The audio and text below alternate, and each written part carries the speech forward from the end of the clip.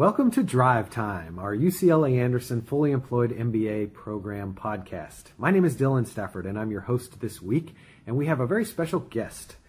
We have a leader from UCLA Anderson. With us today is Kate Motonaga, who is our Senior Associate Dean and CFO here at the UCLA Anderson School of Management. And above and beyond that, Kate is also a graduate of Anderson. She's a member of the class of 1997, which was the 7th class of FEMBA. She was in the transition from the old building to our beautiful location where we've been for a while now, but she got to see that transition happen. And she's had a very successful career in finance, and about 9 years after graduation created her own firm, which she ran for a decade, and she can tell us about that. And just in the last year has come back as an alum to accept the position of Chief Financial Officer to really help us make sure that we are doing everything we should be in the world of running our enterprise. So it's a pleasure. Thank you for saying yes to this, Kate. Thank you for asking me. I am thrilled to be here.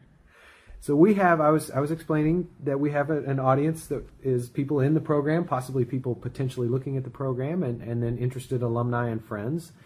I was excited to interview you because you're a successful example of how FEMBA can help someone really launch a career, and you've done that very well. And let's talk about your undergrad education even before you went to Anderson. So why don't you take us back?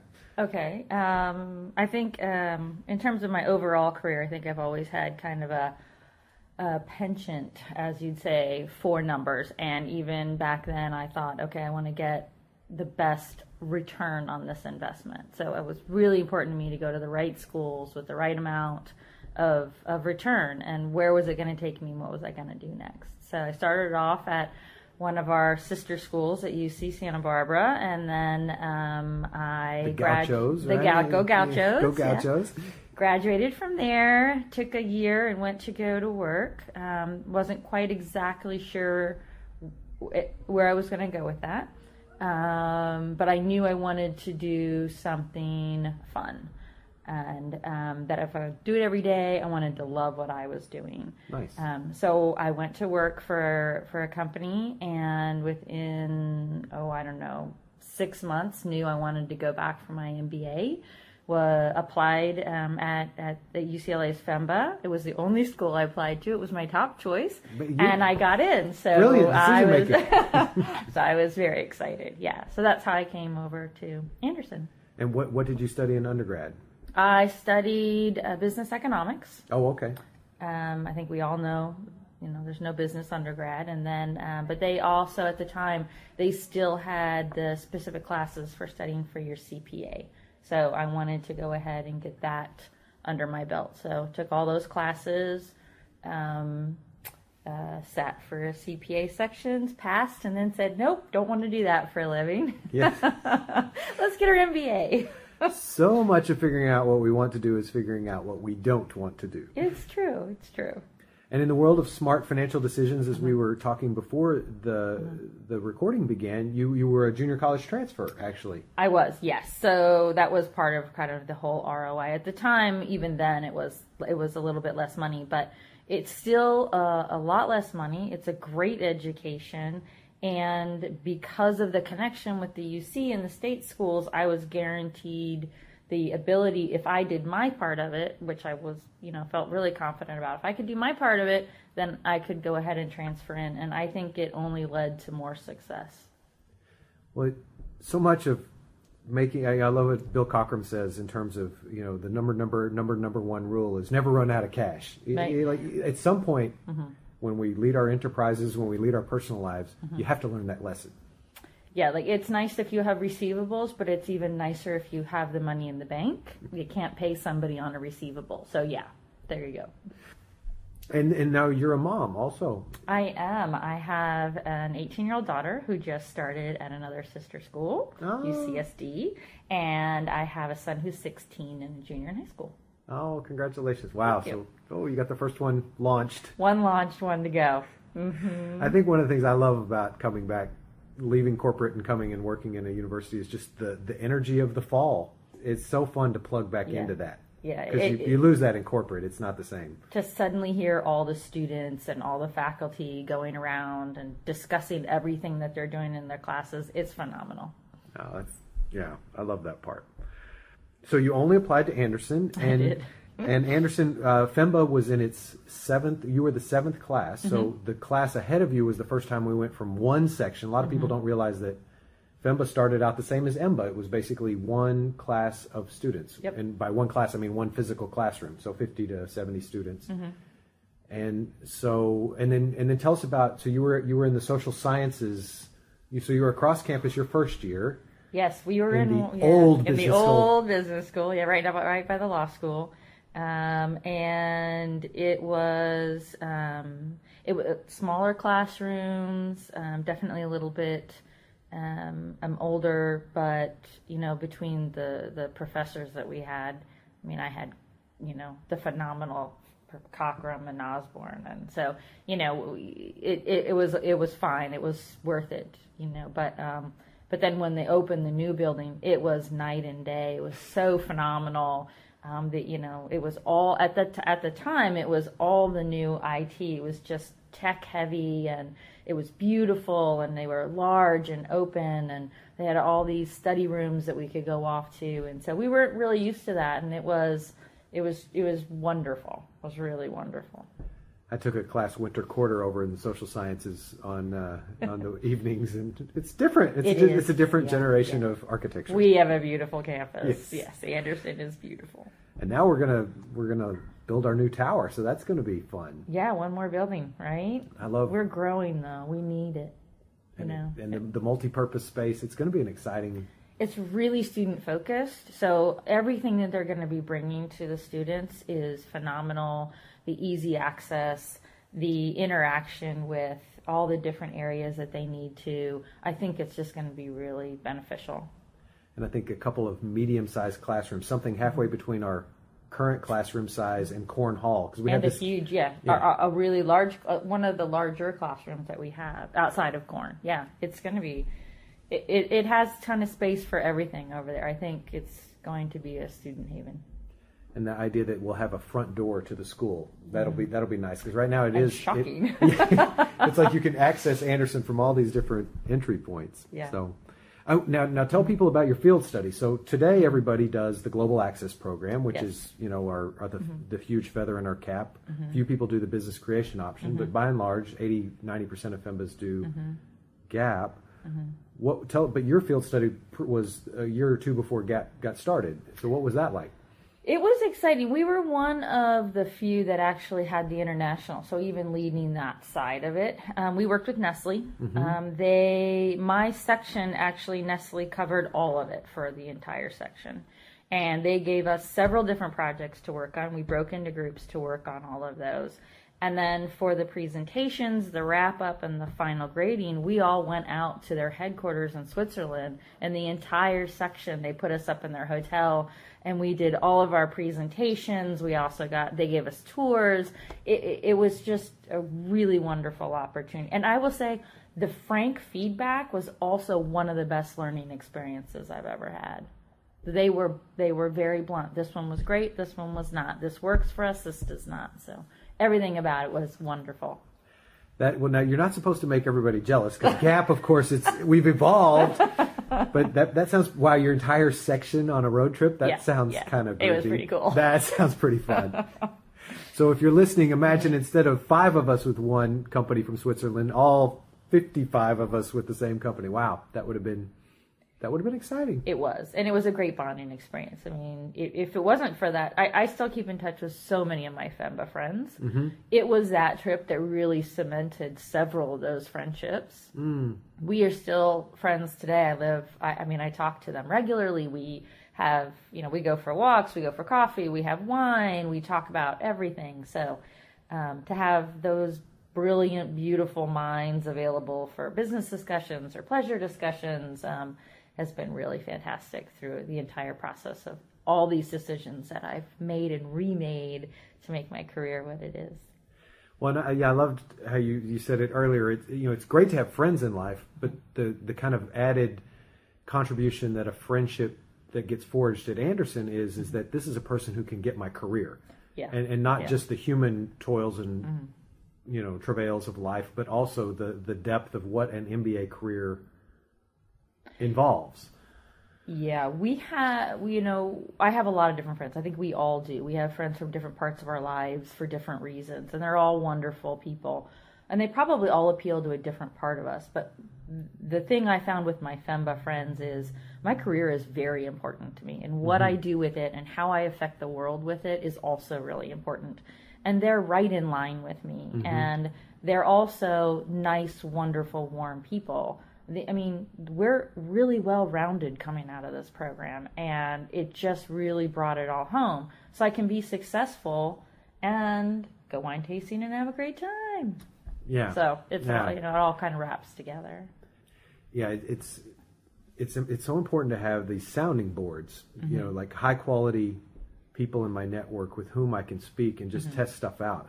This is what I think is going on. What do you hear? Yeah. And these are business leaders, so their advice makes a big difference in these decisions. If they tell me great idea, it's a great idea. If they tell me it's a bad idea, it's a bad idea. They know what they're talking about.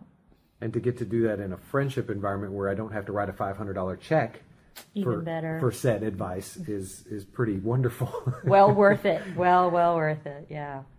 Well, so, your career is important to you, and I know that career is important to people who are listening to this. So let's geek out a little bit. Okay. So maybe we could do the first half of your career before you created your company. So, let's tell some people kind of what your logic was. You said a little bit, you put your toe in the water of the CPA and said, no, that's not what I want to do. So maybe tell people a little bit of some of the first forks in the road in your career, and then like when did you decide you wanted your own company, and then we can talk about the second half before you came back to Anderson.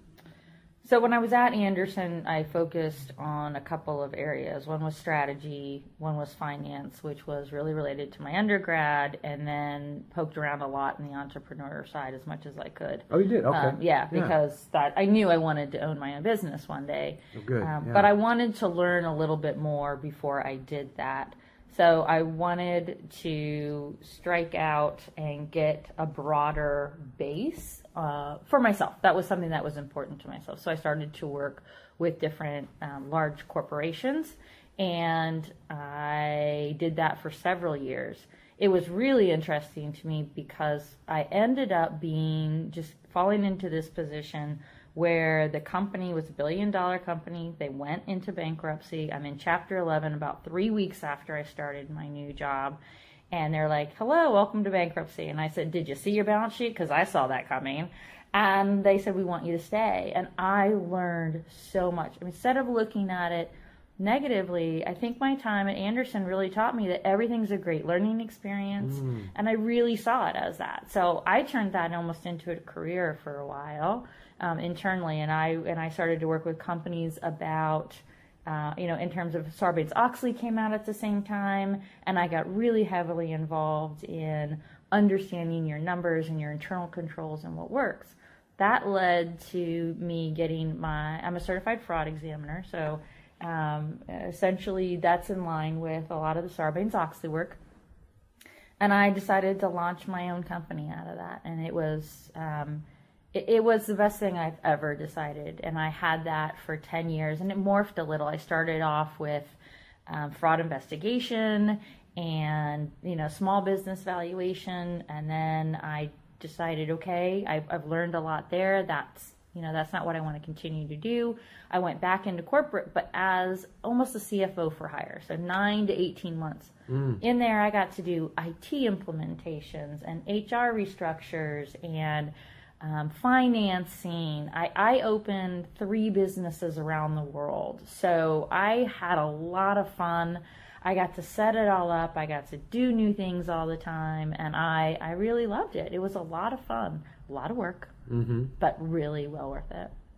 So let me just, if I heard you correctly, so when you took the position with the $1 billion company going into bankruptcy 3 weeks into the new job, you had seen the books. You had seen that coming. So you went in eyes wide open. Yes. You went in eyes. So that's kind of bold.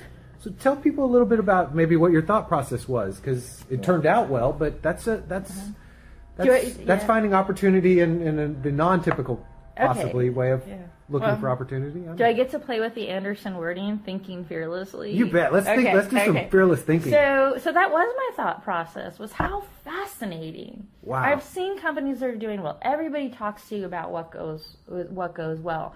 But I hadn't seen as much of what went wrong other than this failed and so it was the end. This wasn't the end. There was a huge problem, big enough to send this gigantic corporation,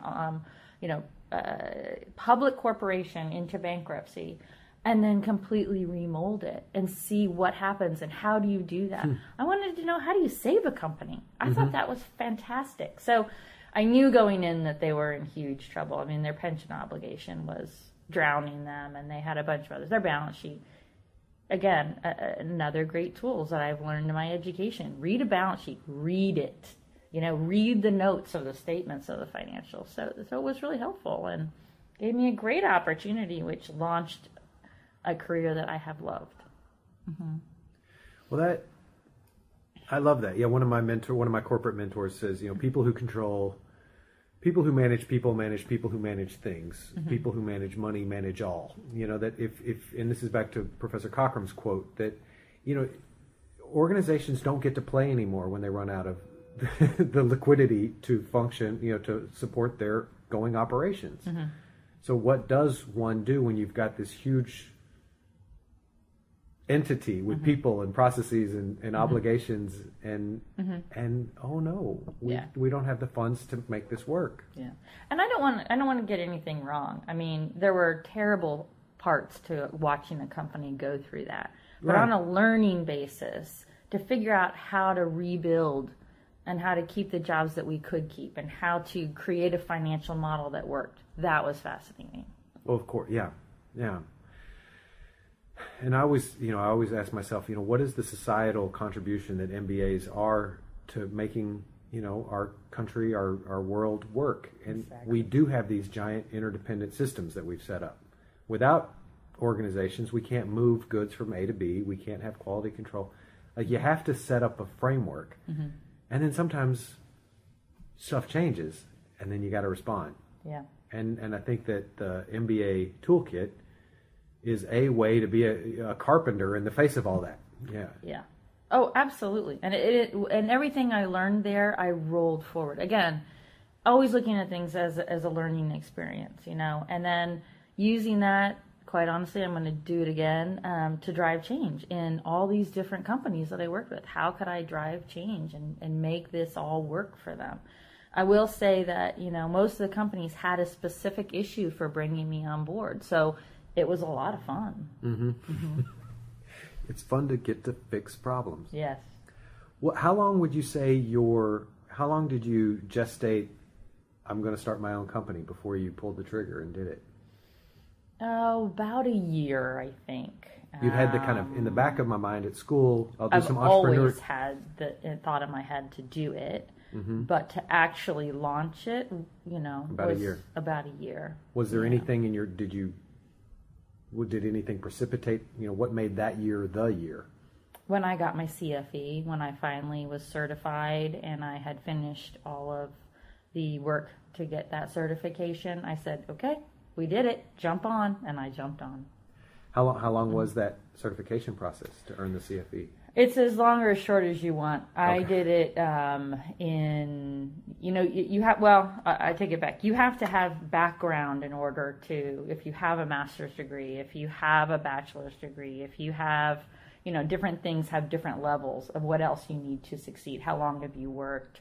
So I had the master's degree. I had work experience. I doubled up with being a FEMBA, so I got double, or 2 for 1, and then I was work experience while you earn your MBA. What a wonderful value proposition. Excuse me. Back to you. That's okay. And maintain your family, which I did as well. So that was the impetus for me, was go out, get that done. When I was in FEMBA and I was getting my master's, I was working full-time, more than full-time. I mean, back then full-time was 60 to 80 hours a week on a regular basis. I was going to school here, and I got married and got pregnant. So it was quite a lot going on. You got married during FEMBA? I did. Oh, wow. Oh, my. Yes. Okay. Yeah. So, life doesn't stop. You have to be able to balance it all. And that's how your career is. And that's, for me, being an entrepreneur, that was a great setup. I really learned how to balance and how to do it all and understood the value of how important my work was to me, but how important my life was to me, my family. That's amazing. The day one of orientation this year, never done this before, but we were saying, how many of you have children? And somehow, people raised their hand, and it turned into, how many of you have had children lately? And we just started letting people say, and it was amazing. Oh, I had a baby 2 weeks ago, 2 months ago, 6 months ago. I mean, Yeah. It's an amazing time of your life. Life does not stop for me. It doesn't, no. And, the average FEMBA walking in the door, 30, 31 years old, that's a important 3-year window in people's life, 30 to 34. I mean, plus or minus. We have younger, we have older FEMBAs, but I think I was in my late 20s, 28 or something, 27, 28. Yeah, life does not stop. So you'd had the idea, then it gestated for about a year, then you launched. Any kind of lessons learned from going on your own? What was the hardest part, the easiest part?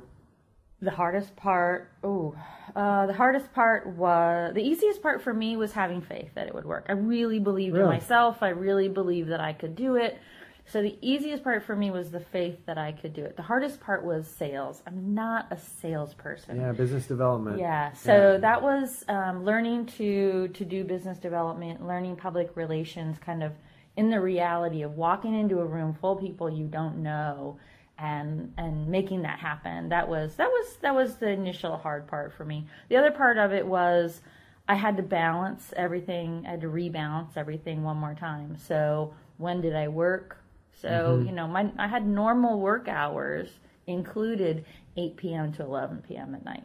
Yeah, that was just a normal part of my day. The bonus shift. Yeah, you either get up early or you stay up late. Yeah. So is my experience of being a working parent. Oh, absolutely. And my wife has her own company, and yeah, and business development, and she wants to do great design work, and you need, but they're just these different modalities when you're running your own show, right? And you're accountable for all those modalities. Yes, you are, and you don't get to delegate anymore necessarily. I mean, some things, yes, partnerships are great, but no, you're accountable for a lot, which makes you feel both in control and out of control all at the same time.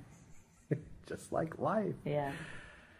And now, did Anderson find you, or did you find Anderson? Anderson found me. Nice. So you got recruited. Yes, I did. Any good networking story, or actually through my LinkedIn.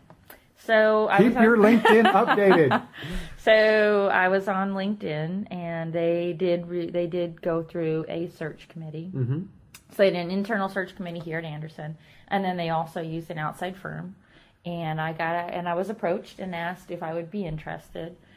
And my first thought was, no, I love what I do. I'm good at what I do. This is a lot of fun. My second thought was, ooh, Anderson, how amazing would that be? Nice. That's kind of what led to it. And then I came here, and a lot of the people that I work with are alums. And a lot of the people and everybody I work with is really smart. And then I'm surrounded by this faculty that is amazing. I'm challenged every day, but I'm rewarded every day. And the atmosphere and the people and the back and the forth, and and they had a real need for me, so I felt like I could come in and do some really good work. We're not in bankruptcy by any means. She's past that part of her career. I didn't mean that. No, we want to go from good to better to best. We went self-supporting. It's just a different model, and we're a business school, and we're a self-supporting business school now. We don't get any money from the state for our graduate programs, so it's a different model, and you have to relook at it. So I just came from a fresh perspective, and that's what I meant by having the ability to contribute something. A lot of the work I did the last several years in my consulting company had nothing to do with bankruptcy. It was, it was just different types of work that I would do. But it was, in a lot of cases, it was setting up success for that company. So that's what we're doing here. We've completely remodeled. So now let's set up success for that remodel. Well, and it's one of Dean Olian's big accomplishments, it gives her the ability to hire faculty who are globally desired, who could charge the market rate from any of the top schools. And if we want to compete successfully for the intellectual capital that is sort of the driver of the whole enterprise, she needed the ability to do that, and she's now given that to Anderson, and it will be Anderson's legacy, her legacy, which will live forward to keep us nimble. Because Los Angeles, it's a wonderful place to be, but it's a high rent place to be. And if we want to go have someone choose us over Harvard or London School of Economics or whatever. It's a value proposition, and our students are worth it. Yes. The students, these are top students. They need to be challenged by top professors. They need to be taught and led by top professors. I mean, you can't think fearlessly unless you have that. And so it is, and it's a very expensive place to live for them, for the students as well as the faculty, and they deserve the very best. That's how we stay top of our game. And we Anderson are being watched because we're a noteworthy professional school in the entire UC system who said we can make this work. We're going to cut the purse strings and have the autonomy, but the corresponding responsibility that goes with that. Right, and that's what I talk about with the value proposition. I mean, we are able to now really have those conversations with some of those faculty members that really had a different value proposition, and now we can have those discussions. We can bring them on board, but it's just a different model. And I remember Dean Olian, explaining to us also that she travels the world talking to alums and business leaders, and some people want to give their, the more modern philanthropy is I want my dollars to be very targeted. So I'd like to give to Anderson, and I want to give to Anderson. Yes. I'll give to the UCLA Centennial Campaign with my other checkbook, but I want to give you money to make the business school the best that it can be. And this allows her to receive that. And she had her big gift from Marian Anderson, the wife of our benefactor last year. God bless her. Yes. It's $100 million. You can do a lot with $100 million. And her name was already on the building. So and we are going to do a lot with $100 million. Get a new building. Yeah. And then not all of that goes towards the building. Exactly. It's allocated in buckets. Yes. And Professor Morrison, who is our longest standing, Professor Don Morrison and his wife gave a more modest $10 million gift, which creates our new Center for Data Analytics. It's a fantastic gift, and it's so appreciated. And watching Anderson just grow and really embrace change, continue to embrace change. Our Social Impact Center, our accelerator that we're doing. Accelerator. I mean, how exciting is that? Just all these different things, our MFE. I mean, that's an amazing degree program, and those students, they really excel. So it's a lot of fun. But FEMBA's, of course, the best and my favorite. We have to say that we have to say. Well, I have big bias. As do I. I feel like I've been extremely successful, and I do give that benefit to FEMBA and this program and the time I spent here and the relationships I built. Well, that's great. And as we draw to a close, I mean, getting to know you, as I observe your career story and hear you tell it, you've had a North Star. You've had some courage to go with it, but you've planned your work and worked your plan and kept trying new things. People listening to this podcast, want to be you in their future career. What as you mentor people from a career perspective, what are any parting thoughts about, if I knew then what I know now, or what do you tell young people who are making this big investment in their own growth and development, through our graduate programs here? That's a really good question. I don't know a really good answer to that. I would say that for me, I always tell people, it's your life and it's your career. If you want it, you can have it. If you've gone, especially here, if you've gone through the FEMBA program, you can do anything. I mean, you've shown it by getting into the program, by getting through the program, by balancing your life through the program. If you can do all of that, you can be as successful as you want to be. And I think I carried that with me all the time. I always knew if I could do that, I could do anything. And I really took that with me. And I that's why I think when I launched my own company, I never worried that it would be successful. I knew it would have its success. Yeah, your faith wasn't in, you had the faith that it would work. My faith was that I was given such a great background, a great rock to stand on, that was always going to push me forward. Well, this has been great. I was so excited when the search committee announced the result, and hey, wait a minute, she was at Anderson for 3 years. I think she was at FEMBA. That's how I always, it's, because once you're a graduate of Anderson, you're a graduate of Anderson. Everyone earns the same. It's just a UCLA MBA. That's how it looks, yeah, which is what it is. But if you know how to read the class years, then you can figure out who the FEMBAs were. It was that way when Mike Hopkins, the CEO of Hulu, he was on stage. And I just went in, this will be fun. I went to listen to it, I don't know, a year ago or something. Okay. And he said, the 3 years I was here, and all of a sudden I'm on the alumni directory. Oh, he's a FEMBA! Score! So it's fun. We're all one family after we graduate. Yeah, we are. All right. Well, thank you very much for your time. Thanks for having me. This was fun. All right. Thanks, everyone, for listening. I hope you've enjoyed Kate Motonaga, class of 97, and our Senior Associate Dean and Chief Financial Officer here at UCLA Anderson School of Management. Hope you enjoyed the podcast, and we'll have someone else equally as interesting for you next week. Thanks for listening.